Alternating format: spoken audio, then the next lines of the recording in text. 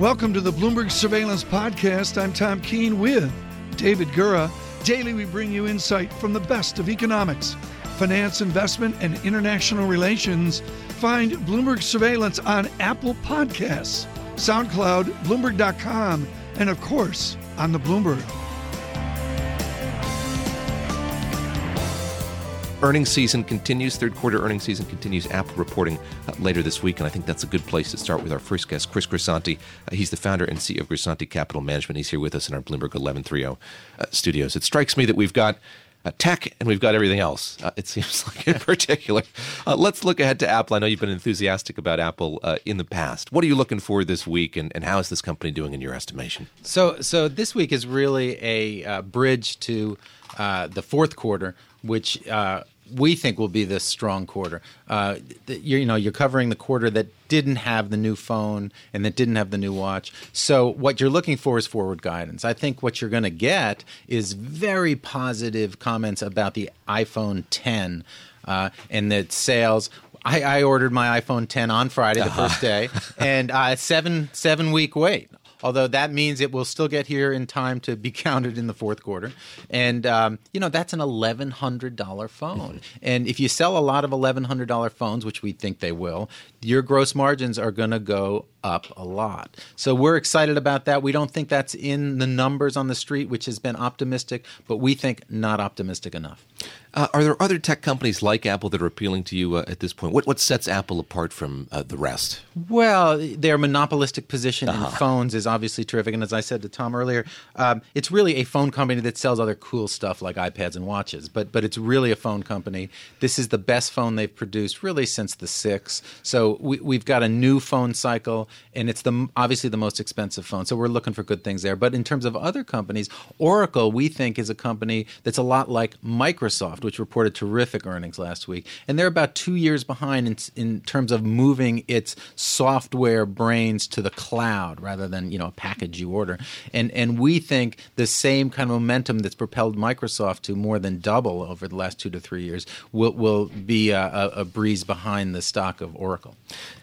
When you look at history at this point, when you see the enthusiasm for tech at this point, the valuations in tech, do you have the tendency to look back to the late 90s? Do you feel the need to, and sort of what lessons can we draw? Yeah, I certainly do. Yeah. So there's 2 lessons. One is, wow, things can get expensive and then get you in trouble. But the other lesson you learn is, wow, you shouldn't be in cash the whole ride up, because the valuations, now we stay away from, the Teslas or the Netflix, because the valuations there are scary to us value guys.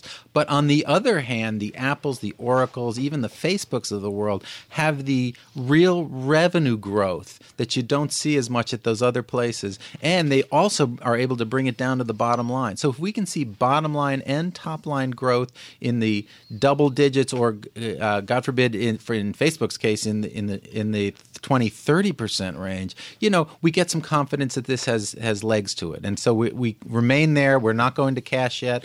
But by 98, we were in no technology at all. In the first year, that was terrible as you go from 98 to 99. And then it really was a terrific place not to be for the next 3 years. Good morning, everyone, worldwide, coast to coast. Those watching World Series baseball. Just waking up. Late at night. Volmer comes in so early. He watches it. Then Lily comes in. He doesn't even sleep when he comes in. I haven't seen a minute of the excitement because I'm getting a beauty rest. Chris Grisanti with us, Grisanti Capital Management. Let's go to CFA 101, Chris Grisanti. General Mills is trading at 18 times earnings. Apple is trading at 18 times earnings. Apple generates 31 cents on the dollar at the EBITDA margin. General Mills does 10 basis points under that, 21 cents on the dollar. Why are they trading at the same valuation if Apple mints money? Tom, that's the same question I ask my analysts. The honest answer is because they always have.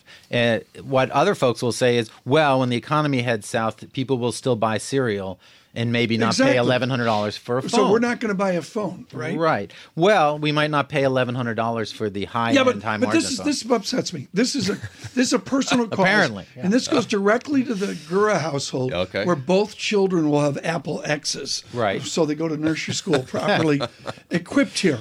You tell me it's $1,100 a phone. No, it's 80% plus people do the monthly plan. Sure. They don't see $1,100. They see $51 XX cents. As an Apple shareholder, thank goodness. Right. That's exactly right. And Verizon actually will, or AT&T, will make some money off of financing that phone just as car dealers off of leasing the cars. That's absolutely right. But at the end, somebody's paying $1,100 for that phone. They may take them 2 years to pay that money, but Apple is getting it. It's going to their bottom line, and life is good for an Apple shareholder. Let me ask you about Disney as we think about the device that can convey all of the videos and the games and all of that. What's appealing to you about Disney at this point? How hard is it to ignore the deficits or the problems with the cable networks? Yeah, so clearly cable is a shifting landscape, and anyone who tells you they have it all figured out is just being naive, we think. So what we gravitate towards is valuation plus, at the end of the day, something that's really valuable. And in Disney's case, it's unparalleled content. So it's a movie library going back almost 100 years now. It's ESPN, where you can't ESPN is the only cable channel where you can't kind of watch it on demand because you want to see the game now. So that's a terrific piece of content. Now, how they deliver that content, how they get paid for it is up in the air right now. So what we're doing is taking a bet that Disney will figure it out, that content will have value regardless of the delivery mechanism. And Disney, which is now selling at a 10-year low in terms of relative to an expensive market, it's still not a terribly cheap stock at about 16 times earnings. But relative to Disney, where it ought to trade in an expensive market, it's attractive to us. So we see that as a pretty good risk reward. So you were cheered by the news that Disney's going to approach streaming on its own. It's going Very cheered. Yeah. And it makes sense because the only folks that can really do that are the folks that I would say, oh, wow, I got to get ESPN. Disney, tell me how you're going to do it, and I'll go find it. And that's an advantage over maybe a Viacom or a CBS that doesn't have as attractive content. When you look at the economy as a whole, what are you most concerned about? We're here waiting for this announcement of who's going to be the next Fed chair. But as a value investor, what are the macroeconomic forces? You know, it's a tough question because what you're asking is where's the black swan coming from? And of course, it wouldn't be black if I could see it coming.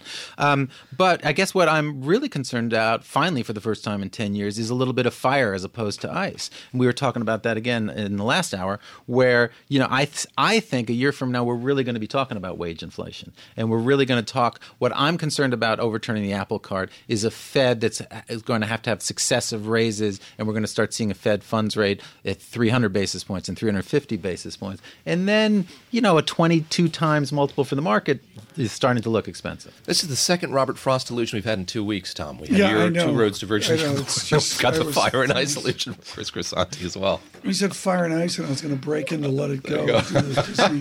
Disney vamp to Frozen. Please. Okay. But we're miles. I don't hear any economist, Chris Grisanti, talking about 1.5% target rate, let alone 3%. We are rate hikes away from accommodative? Yeah, neutrality? no, I think that's true. But we have less room for error at a 21 multiple in the market than we did at a 15. You'd certainly admit that. What I'd also say is the 10-year is now at 2.4, where 3 or 4 months ago it is at 2.15. So you're starting to get that move. Whether that's confirmed over the next few months in terms of unemployment, in terms of wage pressures, we'll see. I think that in the 9th year of an expansion, and one that's finally delivering some decent, not great, but decent GDP growth, and with 4.8% unemployment, I think you're going to start to see, a classic economist would say you're going to start to see wage pressures. Finally. Very, very quickly, the banks. Yeah, I like the banks, especially if my thesis about higher long rates are correct. Yeah. I'm not afraid of a flat curve over the next year, 18 months. The other thing on the banks, if you pick the right ones, domestic banks or Wells Fargo, they're going to be tremendous recipients of tax reform. So Wells Fargo has a 36% tax rate, and that can drop by a third, and that's a big deal. Okay. Chris Grisanti, thanks for the briefing this morning with Grisanti Capital Management.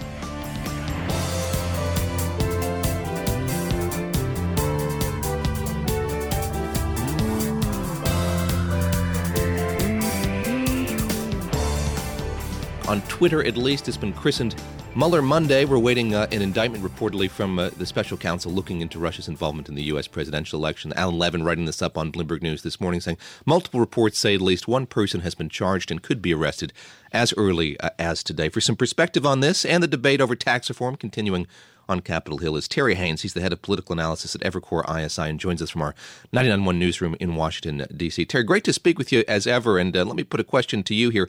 What are you going to be looking for as this day unfolds with regard to this investigation, with regard to this reported indictment? How are you going to get the news and process the news? What are you looking for today? Well, what I'm looking for fundamentally, David, is to see if, firstly, if the Mueller investigation has really anything to do with the core of the Trump-Russia business. I mean, if it's to give you an example, and it's only an example, if it's somebody like Mr. Manafort, for example, but he ended up running afoul of Foreign Agent Registration Act filings, or didn't completely disclose where his clients were coming from or his money was coming from, something like that.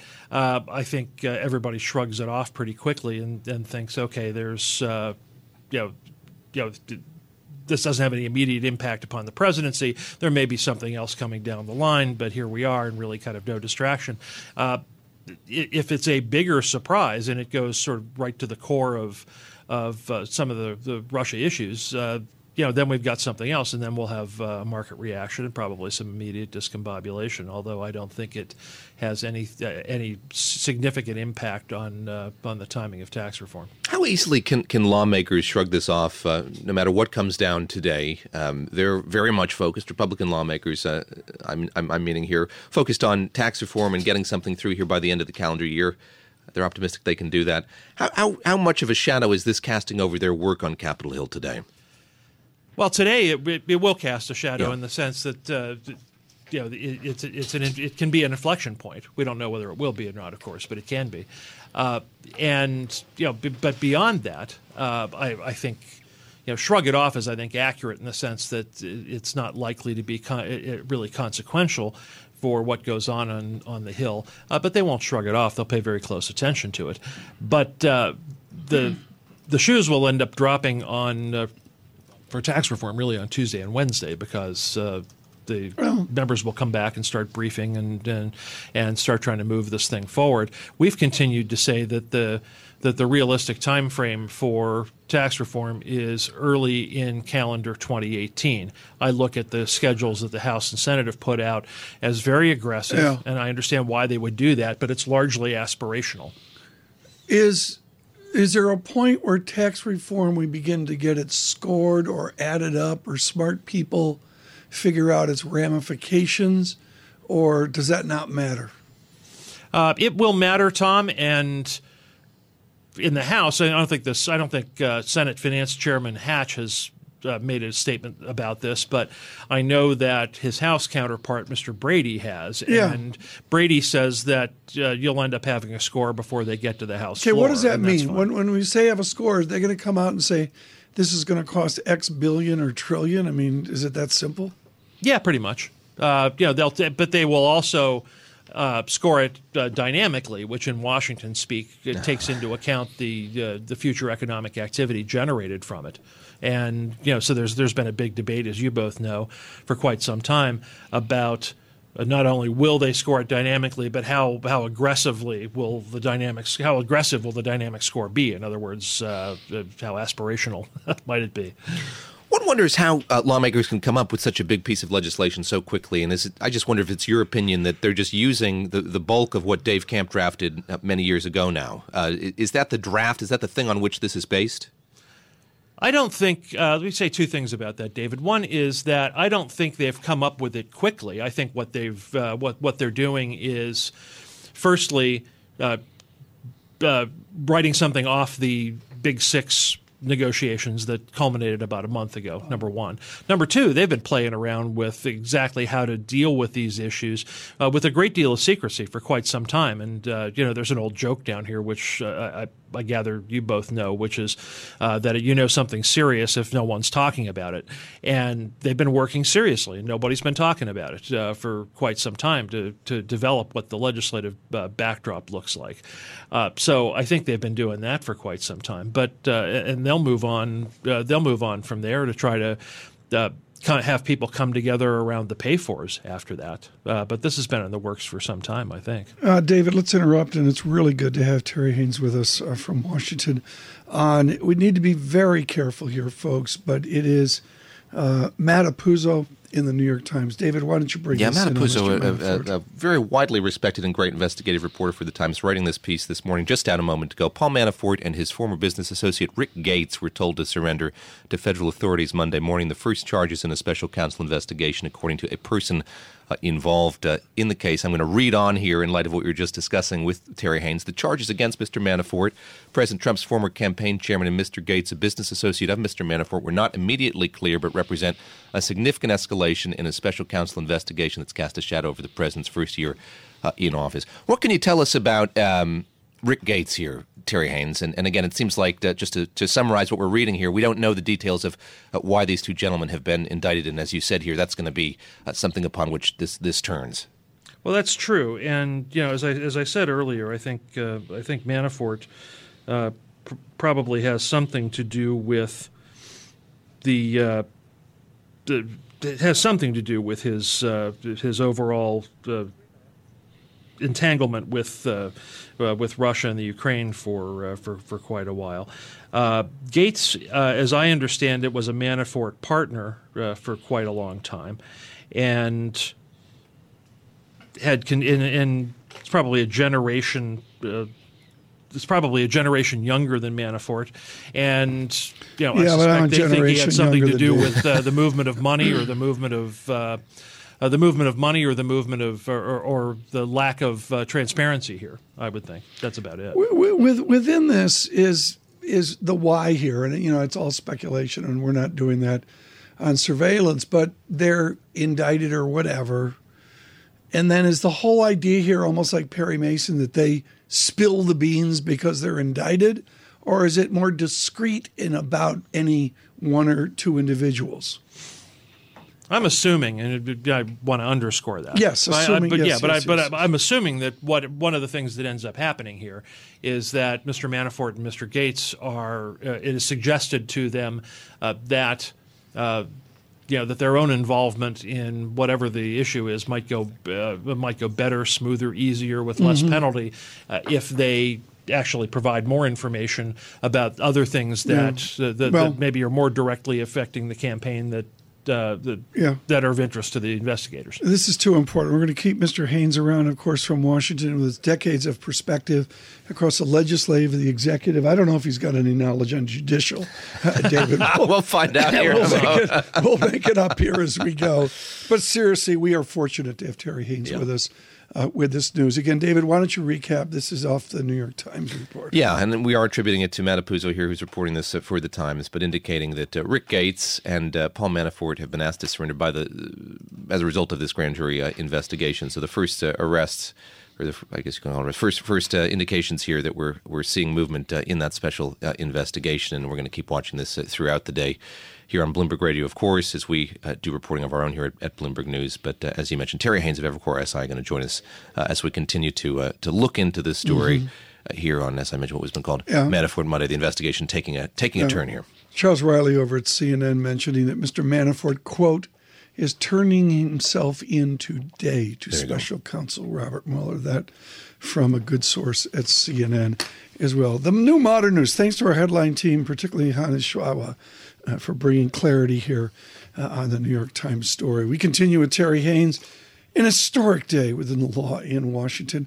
as well. Much else going on in economics, finance. Rick Gates, that's a name many people don't know. Looking into him now, I mean, he was an associate of Paul Manafort, protege, junior partner, according to a profile of him in the New York Times, and with this firm did a lot of work internationally, and I suspect that's where we're going to see some of the contours of this come into focus. The work that he and Paul Manafort did overseas. As I said, we're quoting here from a Matt Apuzzo piece in the New York Times that crossed just moments ago, indicating that Mr. Gates and Paul Manafort were asked to turn themselves into Robert Mueller and his team as this investigation continues. And we don't have any detail yet on the rationale or the reasoning behind that. I'm sure that we'll get that as the day goes on. But the early word here, again, as reported by the New York Times, is that we've had Paul Manafort and Rick Gates told to surrender to federal authorities this morning. Yeah, from a New York Times article of, I'm doing the math, 4 months ago, quote, Mr. Gates' rapid ascent into Mr. Trump's orbit and his sudden ejection from it is just one example of how these controversies have shaken the Trump administration, which is a good time to bring in Terry Haynes, who's given us wonderful perspective on Washington and particularly on the legislative branch. We're going to promise to get back to tax reform here. Mr. Haynes is never going to show up again. Terry, what happens when something like this transfixes Washington? Yes. Can it actually slow down everything else? You know, if I guess the way I would answer that, Tom, is if it's consequential enough, sure. Come on. I mean, it's not. I don't want to compare it to Watergate, but come on, this is consequential, right? Yeah, well, yes, it is, but we don't know how consequential. Of course, we don't know what Manafort's or Gates have been indicted on or why. So this could be anywhere from concerns about things that have little to do with the Trump campaign. I mean, Manafort, of course, had these relationships in Eastern Europe for many years before he was ever involved with Trump, and it could be anywhere from that to some sort of direct connection with the campaign. So right now, I would imagine people are on tenterhooks. But the thing I would raise with you is that even in the world of Washington does not stop. For two, and I'll give you a current example and a historical example. Please. The current example is that it's something I've talked a lot to both of you about on Bloomberg Air for quite a while. Tax reform is a big deal because it's a big deal to Republican members of Congress who are now have majorities and think this is their one big shot to actually get something consequential done. They want to do it for their own policy and their own political reasons. This has very little to the media storyline. Generally speaking, is this is all about Trump and it's Trump's deal and Trump's putting pressure on, Trump's doing this, Trump's doing that. In reality, this is an awful lot about the members of Congress themselves, and not so much about the president. So they will continue to do everything possible to move this along. Firstly, and secondly, even in the Watergate days, I mean, I think it's understandable, but it's a trope to think that the world stopped in Washington during Watergate. The major legislation that was passed in the 2 years while the Watergate investigation was going on and Nixon was resigning and all the rest included everything from the War Powers Resolution to the Endangered Species Act to the original Water Resources Act to the Budget Act that we've all still been dealing with today. ERISA was passed in those 2 years. The Safe Drinking Water Act, a Privacy Act, the original Trade Act, all those things were passed while Watergate was going on. And I think that if anything, what may end up happening is that Congress buckles down even more and tries to finish the work that it really wants to prioritize, and that includes tax reform. So here's what I'm wondering. You have a president readying to take a very long trip to Asia at the end of this week. We're due to get legislation from Chairman Brady, I believe, on Wednesday of this week. Now, of course, we have this news that we've just been discussing, taking up a lot of the oxygen in Washington, at least today, over these next few days. Are lawmakers in the House and Senate cool with that? Are they happy with the fact that they're going to have a president who's going to be out of the country, indeed out of the time zone here for well over a week, and maybe out of this tax reform news cycle for some time? Are they content to be the ones taking the lead on tax reform here going forward? Oh, I think so. I think what they were interested in having from the president is what I would think of as kind of strategic boosts. They're interested in the president applying pressure where pressure is needed, when pressure is needed. Today, I don't think that members of Congress think they need that. They're putting plenty of pressure on themselves to get things done. So I don't think having the president around and constantly focused on, say, tax reform or pushing or pulling people will be seen as particularly helpful. This is now up to right. This part of it, what some people have been calling the vegetables part as opposed to the ice cream part, this is much more up to the members. So they'll take it on. David, I should point out for our radio audience, particularly driving coast to coast, that we're beginning to get the obligatory black SUV vehicle leaving, I believe it's Mr. Manafort's house with various people in the car. Yeah, looks like the lawyer is driving. Off. Yeah. Could be Uber. Could be the Alexandria Uber driver, I suppose. So we should wait. We're good. Good for you to couch that, I think. Just to see, we're trying to frame the speculation, folks, with fact. It could be, maybe it's Lyft, but I don't know. I just want to ask you, Terry, as we continue to wade into this, sort of, you mentioned the work that Mr. Manafort did overseas, and we talked about the registration that one has to do when he does that. What are the rules, just in broad terms here? If you're working with the foreign government, what do you have to declare? What do you have to do, and what might this hinge on? The rules are very strict, and one thing I want to make sure that people understand is that the kind of business Mr. Manafort was in, by and large, in Europe and all the rest as a campaign consultant and the like, it's not unusual for consultants of either party to be involved in those, and indeed, many of them were. So that should be understood. But this is the Foreign Agents Registration Act is colloquially termed FARA here, and FARA filings are very strict. They're very comprehensive. And there are civil and criminal penalties associated with misrepresentation. You do not want to make a mistake on a FARA filing. A regular lobbying disclosure act, if I'm working for company X and, I forgot to list some issue that I'm involved in, that's not going to be a death sentence sort of thing. But FARA filings are very serious things. And Kevin Surley mentioned this morning. Yeah. This goes back to 1938. Yeah. And it basically on K Street, this stuff is deadly serious, right? Oh yes. Just so, and pretty comprehensive. And as I say, you'd better not make a mistake on it. And any reputable firm will, any reputable lobbying firm will go over those filings with a fine-tooth comb to make sure they're entirely correct before they're filed. Let's switch gears, Terry, here as we have the Manafort Gates indictments underway. Back to your meat and potatoes, which is a legislative process. I must assume the 2018 campaign, is it fully underway now, or does that wait November of this year? I don't think it's fully underway. But my general rule of thumb, and which can vary depending on circumstances, of course. My general rule of thumb is that campaign season doesn't really get into full swing until the end of the first quarter of the calendar year of the election. So I think until you get into March, April, the answer is pretty much no. But after that, campaigns weigh increasingly on the decisions of members of Congress and senators of both parties. This is great. Yeah. Thank you for staying with us as we process this news. Again, the New York Times reporting that Paul Manafort and his former business associate Rick Gates told to surrender to federal authorities this morning. And as Tom mentioned, we've seen a photo on social media of Mr. Manafort leaving his house. Well, it's from CBS. I mean, I think we can go for social media. Charlie Rose says there was a black SUV. There you go. He has his imprimatur on it. Anyway, so we'll continue to follow this throughout the morning. But thanks again to Terry Haynes of Everywhere ISI for the perspective on the work that Mr. Manafort was doing in his career and about the news of the day as well.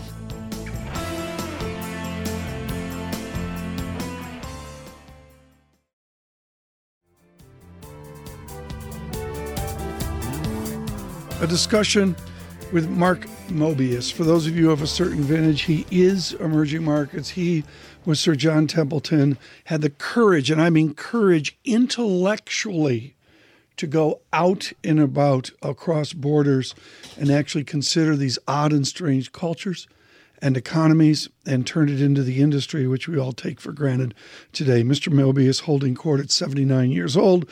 Are you retired from Templeton? Actually, I'm 81 now. You're 80? Well, I said you were holding at 79.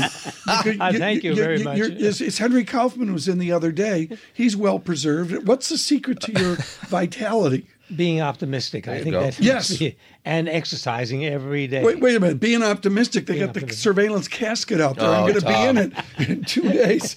Mark, it's so changed now. Passive, active, the walls of money. What is different now? The key thing since you and Sir John invented this. First of all, in 1987, we launched that first fund. $100 million was a lot of money. we had only 6 or 7 markets in which to invest. Now we're in 70 markets around the world. We've got 29 billion, and we're small fry compared to the whole industry. The industry is huge. And now the big change is the ETF revolution. Because if you look at the flows of funds, they're really going into the ETFs rather than the active managers. The Sharpe ratio of the core fund, 1-year Sharpe ratio is an act of God. It's really quite good. And there's the volatility, 1 year, 2 years lousy, 1 year. Are you kidding? That was great. Is that cyclicality still there, or is it a different calculus now, the ups and downs of emerging markets? It's becoming smoother. In other words, the volatility is not as great as it was before, simply because the markets are bigger. You've got many more markets, and they're bigger. So the movements are a lot less volatile, but they're still more volatile than the U.S. David, why don't you bring in those headlines right now as we speak with Mark Mobius? Apologies here for interrupting, but we're continuing to follow what's happening in Washington, D.C. today. Paul Manafort and Rick Gates indicted on 12 counts in this investigation that Robert Mueller is conducting, and charges include conspiracy against the United States and money laundering as well. So we're getting more color on sort of what led to this. And as Terry Haynes of Evercore ISI said to us just about an hour ago, this is what matters here. If these were smaller charges related to taxes or something like else, that'd be one thing. But the fact here that we see this conspiracy charge, I think, indicates there's something bigger at play, Tom. And Mark, that goes, taking the politics, I don't want to bring it over to your world, but the rap, if you will, in emerging markets is it's done by secret decoding in Hong Kong and other places. How is the transparency, the big 6 accounting transparency of these equities? And for that matter, the legal background of these different companies. Is it more transparent now? Much more transparent. And mainly because there are more and more players. There are more people who are demanding information. ESG is the big thing nowadays. What is ESG? Environmental, social, governance. Sustainable and all, governance. Governance. And of course, those 3, ESG, governance is the key word, because that's what is really hitting emerging markets in a big way. We are demanding more disclosure. We're demanding more transparency and so forth. How does Mark Mobius parse out EM? Do you parse it out as frontier economies, EM, N11, et cetera? How do you partition your world? Well, emerging markets in general, and then within the emerging market space, we have a frontier pocket, so to speak, which is relatively small, but very, very prospective in terms of growth. Because if you look at the 10 fastest growing countries in the world, all of them are emerging markets, and half of them are frontier. So it's quite remarkable to see what's happening in the frontier space. Are the drivers of economic growth in developed and developing economies different? When you look at what's driving emerging markets now, is it politics principally? Is it central bank policy? Is it fiscal policy? What do you see as the main drivers when you paint with a broad brush your emerging markets? The main driver, and the reason why we're in business, is because of the philosophy of government has changed.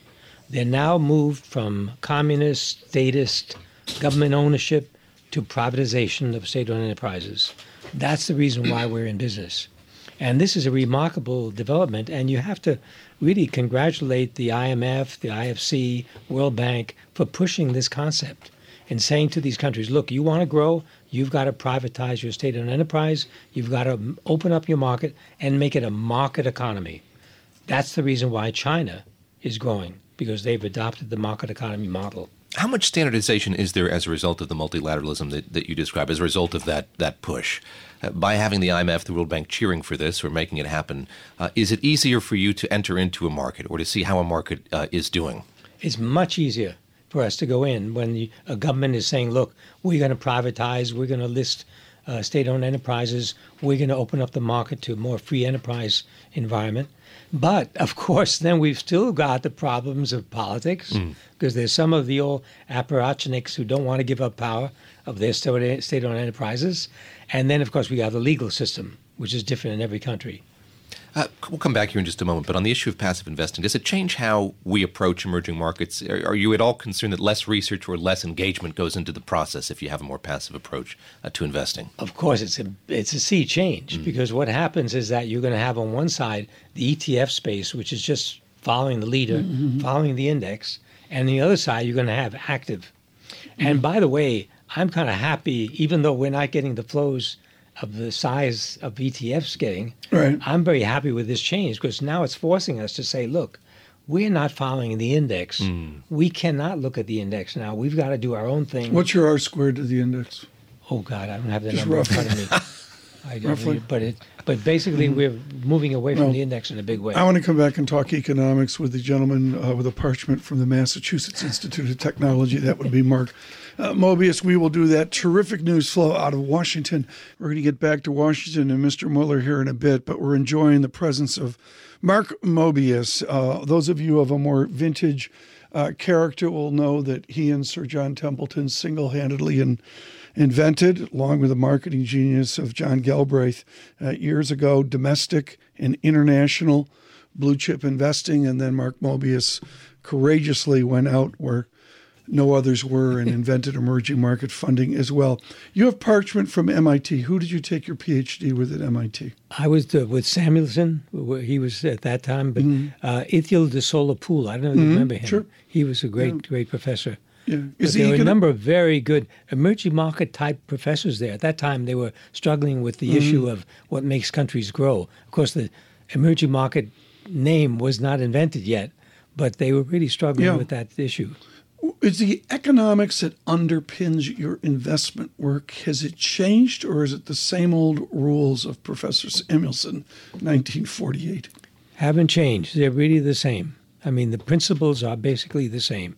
And they're the principles that we're trying to push forward in these countries still today, because there's so many people who want to have a statist, government-owned economy, basically. That would define China. David, why don't you jump in there? Yeah, I wonder how your engagement with China has changed. As you look for opportunity there, we hear from guest after guest after guest, you have to look inland more to these quote-unquote smaller cities, which in actual fact are way larger than anything most people have visited. How has your level of engagement changed? How's the way that you approach China changed over these last 5, 10, 15 years? Well, first of all, if you go back, you must remember when we first were in China, we could only go to one place, Guangzhou Trade Fair. Remember that? Every year, and I think it was October, we'd get into China, do some trading, and that was it. That was it. Now it's all over China. We can travel freely in any of these cities in the hinterland along the coast. Of course, I mean, even though people tell you you should go to the interior cities, the reality is that the action is in Beijing, Shanghai, Shenzhen. Those are the big cities where the action is. Are you able to get a clear sense of what's going on there? We watched this party congress unfold over the last week and a half, and tried to piece together what that might portend for the economy of the country. Back to what we were talking about earlier about statistics and standardization and knowing what's going on. Do you have a clear sense now of what's happening with the Chinese economy? Well, in the sense that, yes, in the sense that it is a planned economy. This is what I've been trying to tell people who are worried about the debt crisis in China. I tell them, look, it's a planned economy. That's the key. And you've got to remember that, because if there's any possibility of a crisis, the Communist Party will step in and rescue. Does that make it less risky or more risky, having a planned economy like that? Less risky for us, definitely. For the time we've got left, Mark Mobius, for our CFA crew that listen to us, and we say good morning to all of you worldwide from the CFA Institute. I should say I'm a member, and I think my dues are paid. Mark, the importance of hedging emerging markets and foreign exchange. What a back and forth this has been. Does hedging currencies add benefit to total return? We've found that it doesn't add if you're going to spend money to hedge. However, what we do is we pay attention to what we think the currencies will do, and then we invest accordingly. So the obvious simple example, if we look at a weakening currency, let's go to exporters, because they're going to benefit from this sort of thing. Just over the weekend on Thailand, and we've seen, of course, the passing of a king and a nation mourning their king. You've always been an optimist, you say. Can you be optimistic on Southeast Asia and particularly on Thailand? Particularly Southeast Asia, because they're growing at an incredible pace. Are they growing within the rule of law? Do you see a new vigor there to emulate tiger economies of another time and place? Well, you see, what happens is when you have a market economy, you are being forced to adopt proper legal structures. Otherwise, you can't operate. So that's the beauty. So then, for example, let's say Vietnam government privatizes a company. Then there are shareholders who are demanding certain corporate governance. Then the legal system has to react and reform. So this is what we're seeing around the world. Mark, let me ask you lastly about Latin America and Venezuela in particular. We've seen them make another debt payment. The odds are increasingly stacked against them doing so, but it seems like something of pride that they continue to do that. We've seen the sanctions continue to be leveled on that country. How do you approach a place like Venezuela, recognizing the fact that there aren't many like it at this point? But is there opportunity still in a country like that? And how do you balance the ethical difficulties of investing in a country where you see such difficulty between the people and the government itself? Well, there are opportunities, no question, but probably not yet. Yeah. I remember when Mr. Chavez came in, we were heavily invested in Venezuela. And I said to my guys, let's get out, because he's making it very clear. He's going to take over companies. And this is anathema to what we're about. So we got out, and luckily, and we didn't suffer any losses. So until the government changes its stance, it doesn't make any sense to go into a country like that. Mark Mobius, thank you so much. Thank Wonderful you. to see you Great again. to see you, yeah. Mark Mobius is with Templeton. That's all that needs to be said. Executive Chairman for the Templeton Emerging Markets Group as well.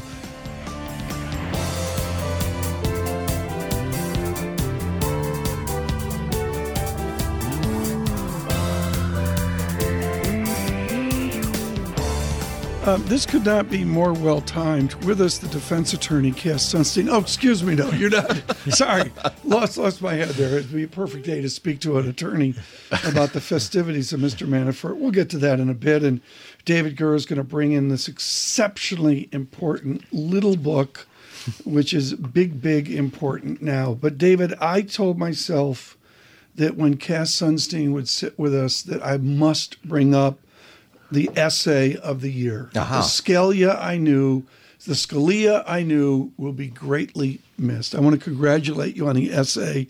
We get tons of hate mail when you're on from the usual ilk, and yet you went to bat for their guy.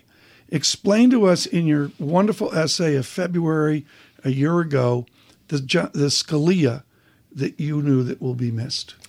Well, I think he was one of the three greatest writers in the history of the Supreme Court. He was a person of tremendous wit and brilliance. There was one thing he cared about. I'll get to him as a person in a moment, but there was one thing he cared about as a judge more than anything, and it's the rule of law. And that's a pretty good thing to care about more than anything.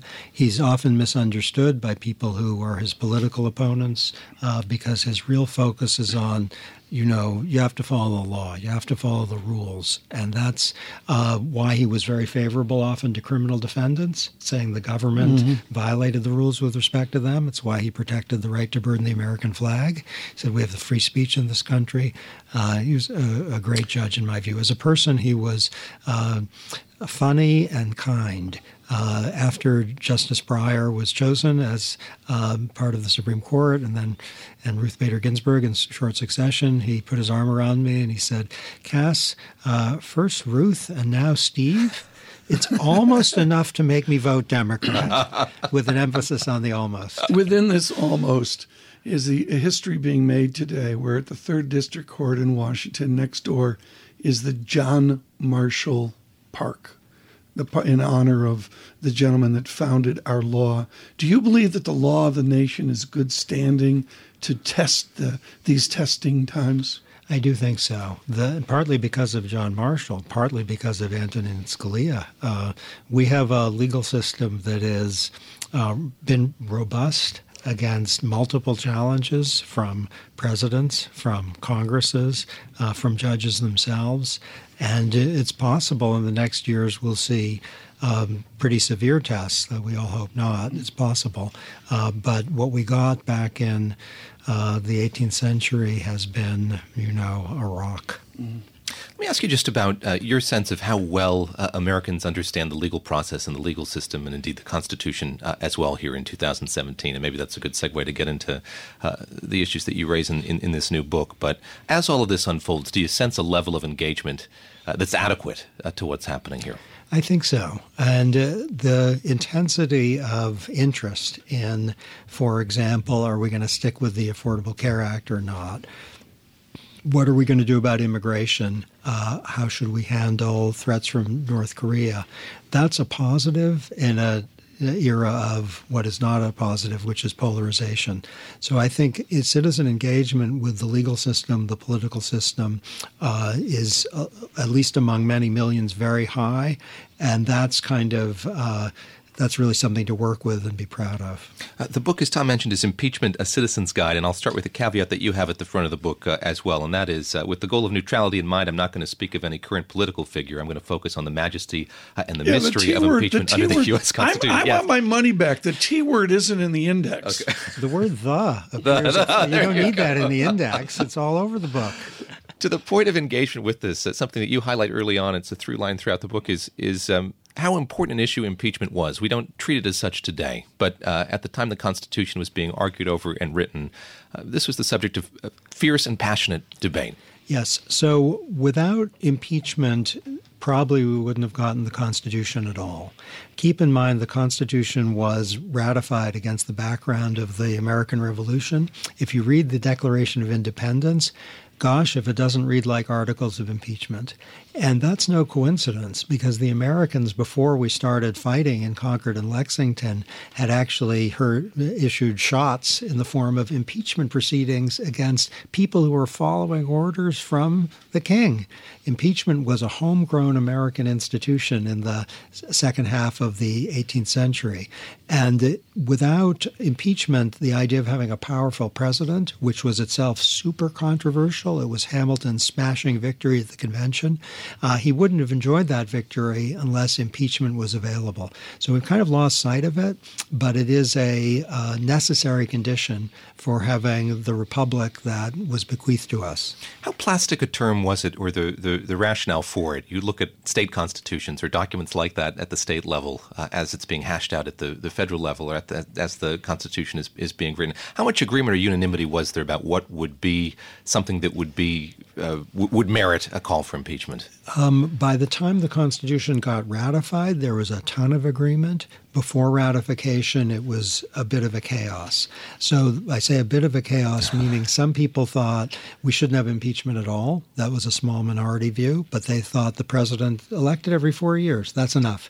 Other people thought the president should be basically subject to removal by Congress if it saw grounds. That was a minority view also. And in between the two poles were some people who thought treason and bribery, and other people who thought treason and bribery and maladministration.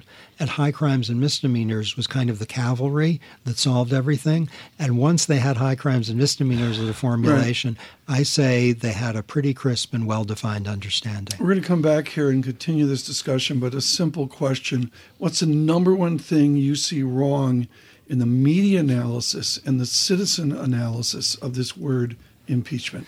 The number one mistake is to think that if the president has committed a crime, he is impeachable, and if the president hasn't committed a crime, he isn't impeachable. The president can be impeached even if he hasn't committed a crime, and if the president jaywalks or steals from a store, he's not impeachable, even though those are crimes. You've moved to New England. Have you become a New England Patriots fan? Absolutely. Tom Brady is the greatest football player and probably the greatest person. That might be an impeachable offense. That's an impeachable offense. And if Brady runs for president, I think unanimity would be a good idea. Very good. It's an impeachable Doesn't matter offense. what his political views you are. can be It's Tom quiet. Brady. Cass Sunstein with us, and can't say enough. The tag team of Cass Sunstein and Noah Feldman writing for Bloomberg View is just a treasure on our law, trying to craft as smart people into English. So many things we get wrong about our judiciary. We'll come back. We'll talk about the Third District Court in Washington, where history is made today, and also continue our discussion on this glorious little book, Cass Sunstein, Impeachment, A Citizen's Guide. It's magical. Not one word on the President of the United States in it. Too much to talk about with Cass Sunstein. What Bloomberg Surveillance is about is you get lucky, and we do that by booking weeks in advance, days in advance, and then the news flow catches up with us. I made a joke about it earlier, but of course we will tread lightly on other aspects of law from Professor Sunstein's expertise. And with that, David, why don't you grill Professor Sunstein about Bankruptcy law. his There you go. Bankruptcy law, yeah, criminal criminal law. Of course, your background's in constitutional law, but you write in the book here on impeachment that you came to study this deeply because back during the Clinton administration, you were being asked about it. It came to be something that a lot of people were focusing on. So, bearing that in mind, as we get these indictments today, as we get a lot of legal documents, what are you going to be looking for? What's your counsel to somebody who is interested in understanding the import of what's happening today and wants to find his way through the thorny legalese that we're going to see here from the federal government? I think there are two tracks. The first and the more important is the connection to the White House and the campaign apparatus. So if this is a kind of one-off about a guy who was engaged in something wrong or two people who were engaged in something wrong, then that's not good. But the connection with the campaign in the White House might be marginal. That would be kind of the best case for our system, let's say. If it's the case that the connection with the White House and the campaign operation was not marginal, then we're talking about something of more gravity. So that's kind of track number one, and that's the most important in terms of history. There's also, an independently important thing if someone who worked for the now President of the United States was engaged in criminal acts, to figure out exactly what they were. If they involved financial self-dealing or something, that's one thing. If they involved something that involved other countries, especially in a way that involved currying favor or interacting with them in a way that isn't, let's say, fully patriotic, then we find something that is not just criminal, but that is alarming. Not we're stipulating because of the president, but because of the person who's under criminal inspection, let's say. Tom, I know you want to ask about the newest Nobel laureate, but quickly before we do that. I'm reading the indictment. You're reading the indictment, yeah. Okay. Help us understand, do you think that the founders and the framers would have been surprised by how little we've exercised this part of the Constitution in terms of all of the effort that went into crafting it, getting the language right? Impeachment was not principally or exclusively targeted at the presidency. It could have been for cabinet officials and others as well. Would they be surprised by how infrequently we've had to exercise it over the course of our history? I think they would, and I think they'd be pleased. I think their initial reaction would be, well, our other safeguards must have worked. I think then they'd say, because they were kind of arithmetically excellent, they would have said 3 out of 44. That's not so low. Yeah. And so I don't think they would have thought it was, marginal. And then they would have added some version of the old phrase, the importance of the sword of Damocles is not that it falls, but that it hangs. So the importance of the impeachment mechanism is not that we invoke it necessarily. It's that it's present and it deters the worst forms of wrongdoing. We must, in honor of Mr. Thaler and folks, we were pleased that Richard Thaler could join us on his way to a Cubs game in Chicago after taking the Nobel Prize. This was no surprise to anyone, but what is the distinction of Richard Thaler in Chicago behavioral economics compared to the good work of Kahneman at Princeton and Tversky, of course, Amos Tversky, and also Schiller at Yale? What's in the air out there that makes it different? Okay, well, Daniel Kahneman, who's very much with us, and Amos Tversky, yes, who died young, were psychologists. They were kind of mathy psychologists, but they thought, how do heads work? What makes Thaler different is he's an economist. So he thinks, how does economic behavior work? What do investors do? How do consumers behave? How do sellers of products incorporate, let's say, deviations from rationality? Why is it kind of dumb in a storm to raise the price of umbrellas? Thaler kind of nailed that because people who sell umbrellas know if you raise the price of umbrellas during a storm, a lot of people are going to get mad. And that's not going to be good for business. And that idea that surge pricing, let's call it, can backfire on the seller, that is kind of Thaler's invention. The idea that people have different mental accounts in their head, this is vacation money, this is retirement money, this is kid money, this is fun money, this is, oh my God, I have to pay my bills money. That is Thaler's invention, and that's an economic concept. So he's unique in many ways, and he's an economist. You hold a position now that gives you latitude to teach in any number of the constituent academic colleges at Harvard, different graduate schools and the like. You clearly had a great relationship with Richard Thaler as well. What worked well for you in terms of that sort of cross-disciplinary approach to academia? It sounds like it's still a very rare thing that you would get an economist collaborating with somebody with background in law or psychology or English or any other subject. Why did it work so well? How did it work so well for you? And how do you replicate that across the academy? Well, if you're thinking about law, like environmental law or law that's designed to protect consumers, it's kind of good to think about how people behave. So if it turns out that consumers are going to be too optimistic and then buy products that are going to make them sick, you probably should know about that when you're thinking about the legal system. Or if it turns out people are going to get really scared about some environmental risks and not at all scared about others, that bears on what the law's doing. So I thought, and I'm one of a large number of people who thought, this new material and what people actually do, that is indispensable to think about our legal system. Can our nation move back to the middle? We've had other eras, I think, of Blaine in 1890s into Teddy Roosevelt. Can we move back to the middle? Do we have the structural mechanisms to migrate back to Olympia Snow and Scoop Jackson? Well, you referred to Amos Tversky, who said he's an optimist, and it's rational to be an optimist because if you're a pessimist, you suffer twice. Once when the bad thing happens, and once when you think about it. What'd you do? Talk to my wife this week?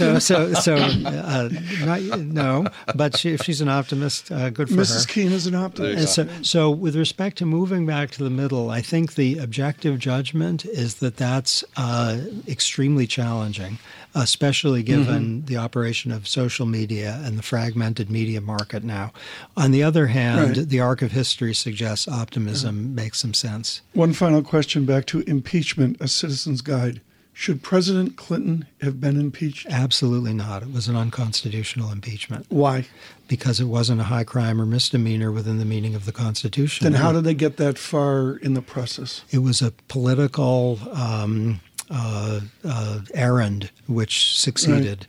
And that's not to say that what President Clinton did was good or anything close to good. It was bad, and it was worse than bad, but it was not an impeachable offense. It wasn't an abuse of presidential authority as the Constitution's ratifiers understood it. And here I think it's important. You bring up in the book early on questions one can ask himself as you weigh whether or not to approach impeachment. What are they? How do you approach impeachment from a neutral perspective? There is so much political drama and excitement surrounding what's happening at this point. How do you get through that noise? One way to think about it is imagine you loved the current president. Would you still want him to be impeached given the act which you think is impeachable? Or imagine you hate or dislike the current president. Would you think he wasn't impeachable given the conduct that he's accused of engaging in that is maybe impeachable? So to put entirely to one side your political views is a really excellent reality check. Are the New York Jets a high crime? If they challenge the New England Patriots, then they are. I think as of this moment, they are innocent. And it's a binary. It's a binary relation. Thank you. Football analysis with Cass Sunstein. This is wonderful. I really can't say enough. It's the last book I saw this approachable was a guy named Joseph Nye, who I believe is ensconced on the Charles River as well, up in Boston. Cass Sunstein. Impeachment, a Citizen's Guide. It is a fabulous history lesson on one of the most confusing and emotional words within the American experience. Cass Sunstein, Impeachment, rave review. Just can't say enough about it. And Mr. Trump does not make an appearance in the book, which is a major credit to Mr. Sunstein.